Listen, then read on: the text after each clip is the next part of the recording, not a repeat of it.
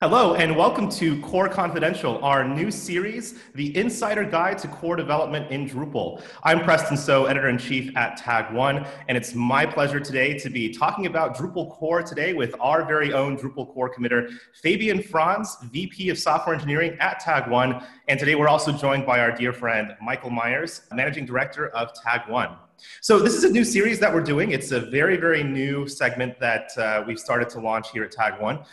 Core Confidential is meant to be an insider's look into exactly how Drupal core produces all the wonders that it does in our day-to-day lives. So without further ado, let's go ahead and jump right into our list of topics for today. I think that everyone's really curious right now about some of the things going on with Drupal 9. I'm hearing about a lot more people updating their websites to Drupal 9. I'm hearing about a lot more module updates as well to Drupal 9. But what's going on in core exactly?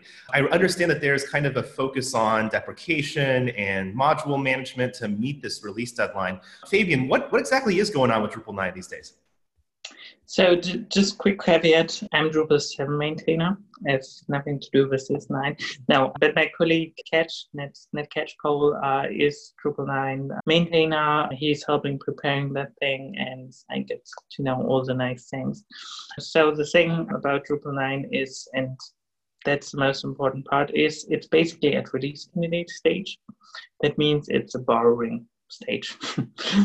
It totally means now with Drupal 9, there are things that are effort, upgrade paths. Everyone hates upgrade paths. That's why we skipped it completely for 8. And it's also those things that deprecated code. We've deprecated so much code within Drupal 8 for PC reasons, obviously, that this code needs to be removed now. So it's really a lot of busy work. But once that's done, Drupal 9 can ship, basically. So those are kind of the blockers. So despite what you normally have, like there's a new release coming out, etc., like that, and there will be lots of new things. No, that's not Drupal 9. That was kind of the approach that we as a community took with Drupal 8, that we've been using this LTS approach, this approach of having always little minor releases and then steady releases all the time, so we could introduce new features all of the time. So all the exciting stuff basically has already happened in Drupal 9, so in Drupal 8.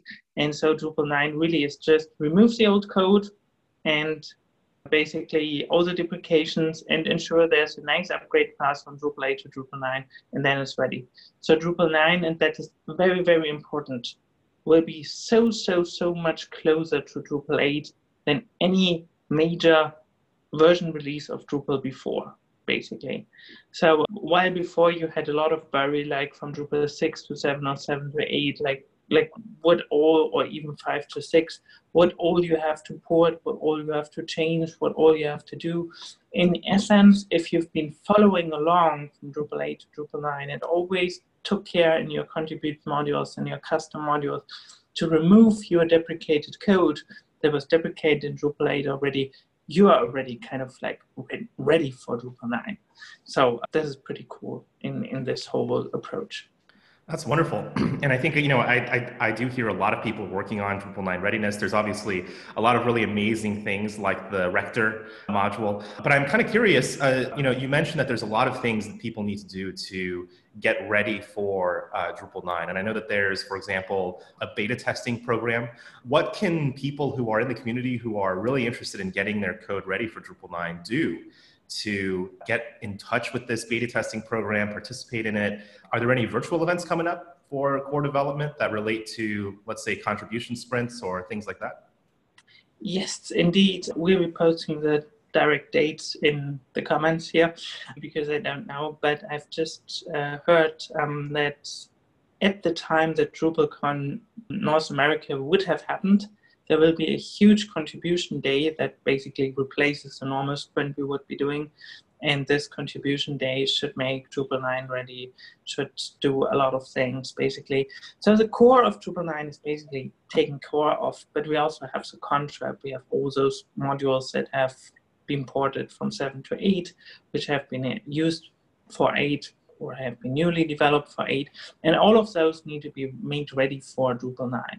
Unfortunately, again, it's much more simple than before, because basically you just have to look at the list of deprecations from Drupal 8 to Drupal 9, everything that was deprecated in Drupal 8, and then you have to basically change your module in this ways. The other possibility, obviously, is just to install Drupal 9, install your 8 module, and see what breaks, see what works, and fix what doesn't work anymore in that. Chances are high that it might just be working. So if you've never used any deprecated code because you've started just in the last year with Drupal 8 or whatever, then chances are high it will just work on Drupal 9. And it should be. That's how it should be. Yeah, we'll be posting definitely we'll be posting the link to the minor release beta testing program. That can also help for people that want to support like Drupal 8 releases being more stable, or in the future Drupal 9 minor releases, so that whenever something goes into beta, you can install it already on your production system. No one would notice. I meant your staging system. So that you can then use all of those and see what breaks, basically. So really, the main contributions we are looking for right now is the testing thing. And then there's also this module upgrade program that's so important, so that when Drupal 9 ships, in the ideal case, everything that's available for Drupal 8 should be available for Drupal 9 at that point. That would be like perfect. That would be like amazing. And it's really, really important too, because once Drupal 8 is released, you're expected to upgrade to Drupal 9. It's not like before, where basically there had been like support forever in that, but really, really, you should upgrade from Drupal 8 to Drupal 9 rather earlier than later, because there's no Drupal 8 extended support like we have now. So what's the probability? I mean, some people are not going to update to Drupal 9. You know, like I said, maybe you install it, maybe it works. Maybe you don't have the resources to make it work. So what are people who are on Drupal 8 that can't upgrade or aren't going to get around to upgrading for a long time? What do they do if it's no longer supported? I mean, basically, it should be simple to upgrade, but I do think, so for Drupal 7, I know that once Drupal 9 is released, Drupal 7 is end of life. So there will be several companies, including Tech1, that will be providing Drupal 7 LTS support. That means long-time support. That's a paid support program that we already have very successfully for Drupal 6. So for Drupal 6, you're already covered. For example, if you use the Tech1 Quo, we'll be expecting to do the same for 7. And most probably, as you just said, also for 8. I mean, why not? The thing is, it's the same work, basically. You have a security fix coming out for Drupal 9. LTS vendors for 8, 7, and 6 will be notified, like usual, of the security issue. They can prepare releases and do that. And people will pay a fee of some extent to be commercially supported in that. So it's basically a good situation. So if someone really doesn't want to do that, they could still participate probably in some LTS program. What is all this code that's getting deprecated? Like, can you give us an example? You know, what is it and why is it being pulled out? Like, what's the difference between 8 and 9? So basically, deprecations, something. So historical Drupal has grown and grown and grown and grown. So basically, from each version, from 4 to 5, 5 to 6, etc., we've put layer upon layer upon layer upon layer. But that means we could never basically remove any code. So when Drupal 8 was shipping, we even still had some procedural code from Drupal 7 in Drupal 8. For example, Drupal set message. And those things we don't necessarily want to continue shipping into Drupal 9 because we want to have mostly class-based code, which everyone has switched to by now. But those procedural functions still exist. So within Drupal 8, it was impossible after it was released to remove them due to the backwards compatibility policy. So basically, the promise was whatever happens within Drupal 8, will not change in a way. However, what we can do is we can deprecate it. And so, for example, these procedural functions of how where we still had a lot of, those had been deprecated. And now all of those code is basically being removed. Lots of procedural code. Then we have some little older APIs that are no longer being used, etc. So basically you can search for deprecated in the Drupal 8 code base, and then you find functions, and then you can create a patch and you can remove those. So that's one possibility to contribute in removing deprecated code. Maybe search for if there's an issue for that function already, because then you can contribute to that. But if there's not, you can create a new patch. That's amazing. And I think it's really great that we've got some really nice incentive structures in place, actually. I know that Gabor Hojci, for example, on the core team has been basically incentivizing a lot of folks to contribute these updated modules with monetary contributions. It's going to be amazing once these Drupal 9 modules are fully updated and we've got a really nice litany of modules available. So I wanted to take a little bit of a different direction here because we are well into this episode. You know, I think you mentioned something very interesting at the start of the episode, Fabian, which was that you work on Drupal 7. And others are, sort of responsible for Drupal 9 and other sort of versions of Drupal. I'm curious, what is the life of a Drupal core committer like? And given that there's only a few core committers per version of Drupal, what does it actually mean to be part of the team? It's great, but it's an immense responsibility. That's first and foremost how I would describe the job. It's a responsibility for, when I joined the team, it was still 1 million sites in Drupal 7. So this dreaded 7.5.0 release, where most everyone, even Dries, etc., got some messages about modules in the modules table still be there in that thing. It affected million sites. It didn't break anything, but it was like a little bit unexpected to, after years of no messages on the Drupal 7 side, suddenly getting messages about bad modules being loaded. And that was an important thing because it actually slowed size down a lot, so it was a larger bug to fix in that, but it was also a lot of flag we've gotten. Other things which affected lots of sites were like security updates, for example, for the issue with where you have like a file, the FAR files on disk, and those FAR files were used in several contributed modules that were pretty popular, like GUIP and other things. And they suddenly stopped working. And even though we made little things of whitelisting and other things, they had to do some workarounds. So this is how little things that need to be fixed, like security issue needs to be fixed, can affect lots and lots and lots of sites. So basically, whatever I do, it still ends up probably on 500,000 of sites right now, because those are the ones that update to the new version. Some are just not updating. They should be updating because Drupal 7, there's really not much risk in that.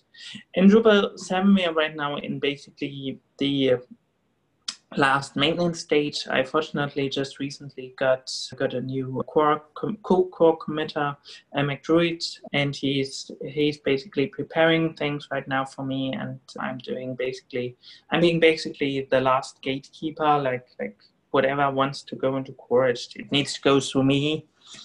You shall not pass. So, but several things passed. For example, just this morning, so there's a really good example, I've approved 8 7.4 compatible, PHP 7.4 compatible patches for Drupal 7, and McDruid will be getting them in later today. So that's really good.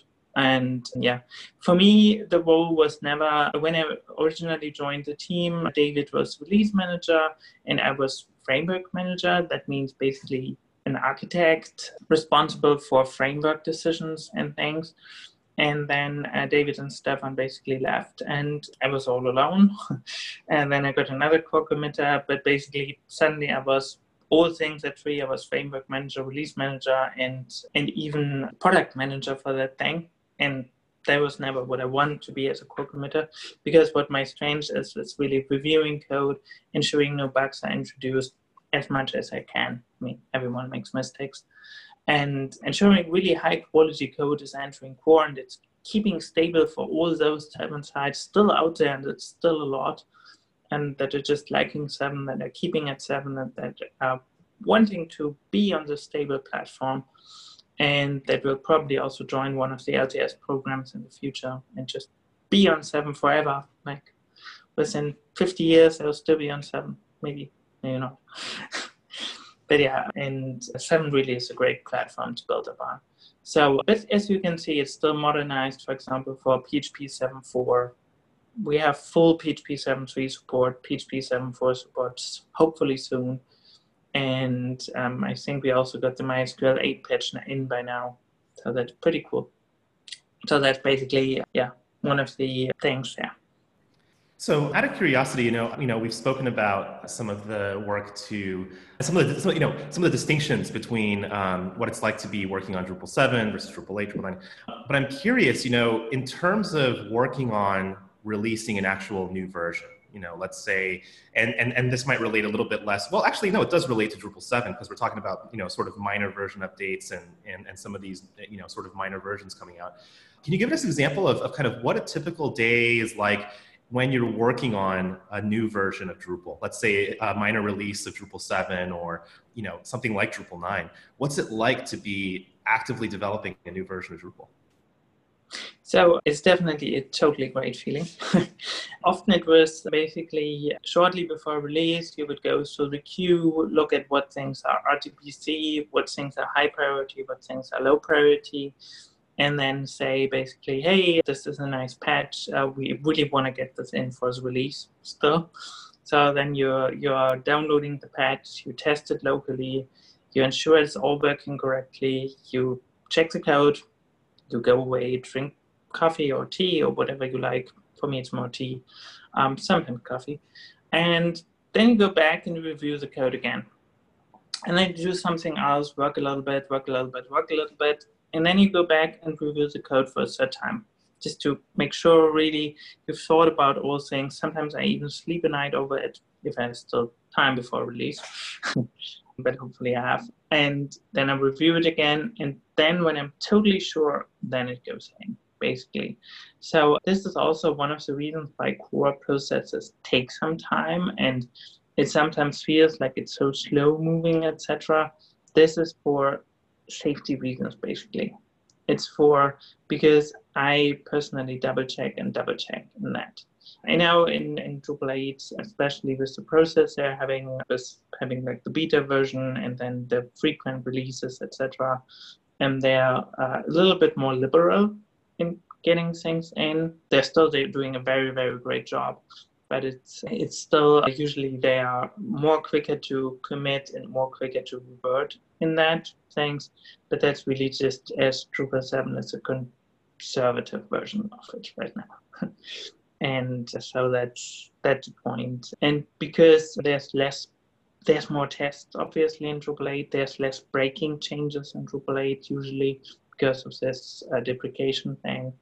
And there's also a little bit less edge cases. So, for example, in Drupal 7, we changed one completely unrelated plugin, which no one thought about would do anything. And then we got reports that it broke some strange contribute module somewhere down the road.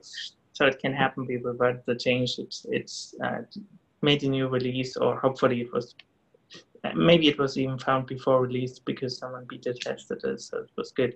But yeah, things can happen. And just a little bit, people are much more bleeding edge in Drupal 8. They are installing the beta versions on their stage and testing servers. They are testing things before they get released. And there's every 6 months a new release, so things are not piling up as much. And that's how Drupal 8, I would say, differs a little bit from Drupal 7. And out of curiosity, if I were, I think that there's a very big difference between obviously some of the incremental changes that people make around bug fixes or, things that are documentation typos, for example, code comment typos. But I'm curious, I think as the arbiters of core development, you all have a very high standard for, let's say, new features being added or changing how something's architected or how it works or refactoring some of the underlying pieces. How does the process for introducing a new feature or making a larger scale change differ from something like a simple bug fix or a smaller issue? The short answer is don't. To explain this a little bit. We had, even still during the Drupal 8 cycle, these huge patches, 472 kilobytes, a huge branch to be merged, etc. And those things look okay after a while, even through a 400 kilobyte patch. Please, community, don't do that. Once you've gone through it, you go through it several times, you get it finally committed. But the problem is the work doesn't stop there. One such patch can lead to like 100 issues of technical debt that are like follow-up of that. And this was kind of like these large breaking changes of Drupal 8, which several persons said we should be doing this pain once and then we have it through over. We are no longer doing that. With Drupal 8, Drupal 9, we are no longer doing these things. It's very important that we are doing that things. If you want to introduce a feature, break it up into what things you need for it.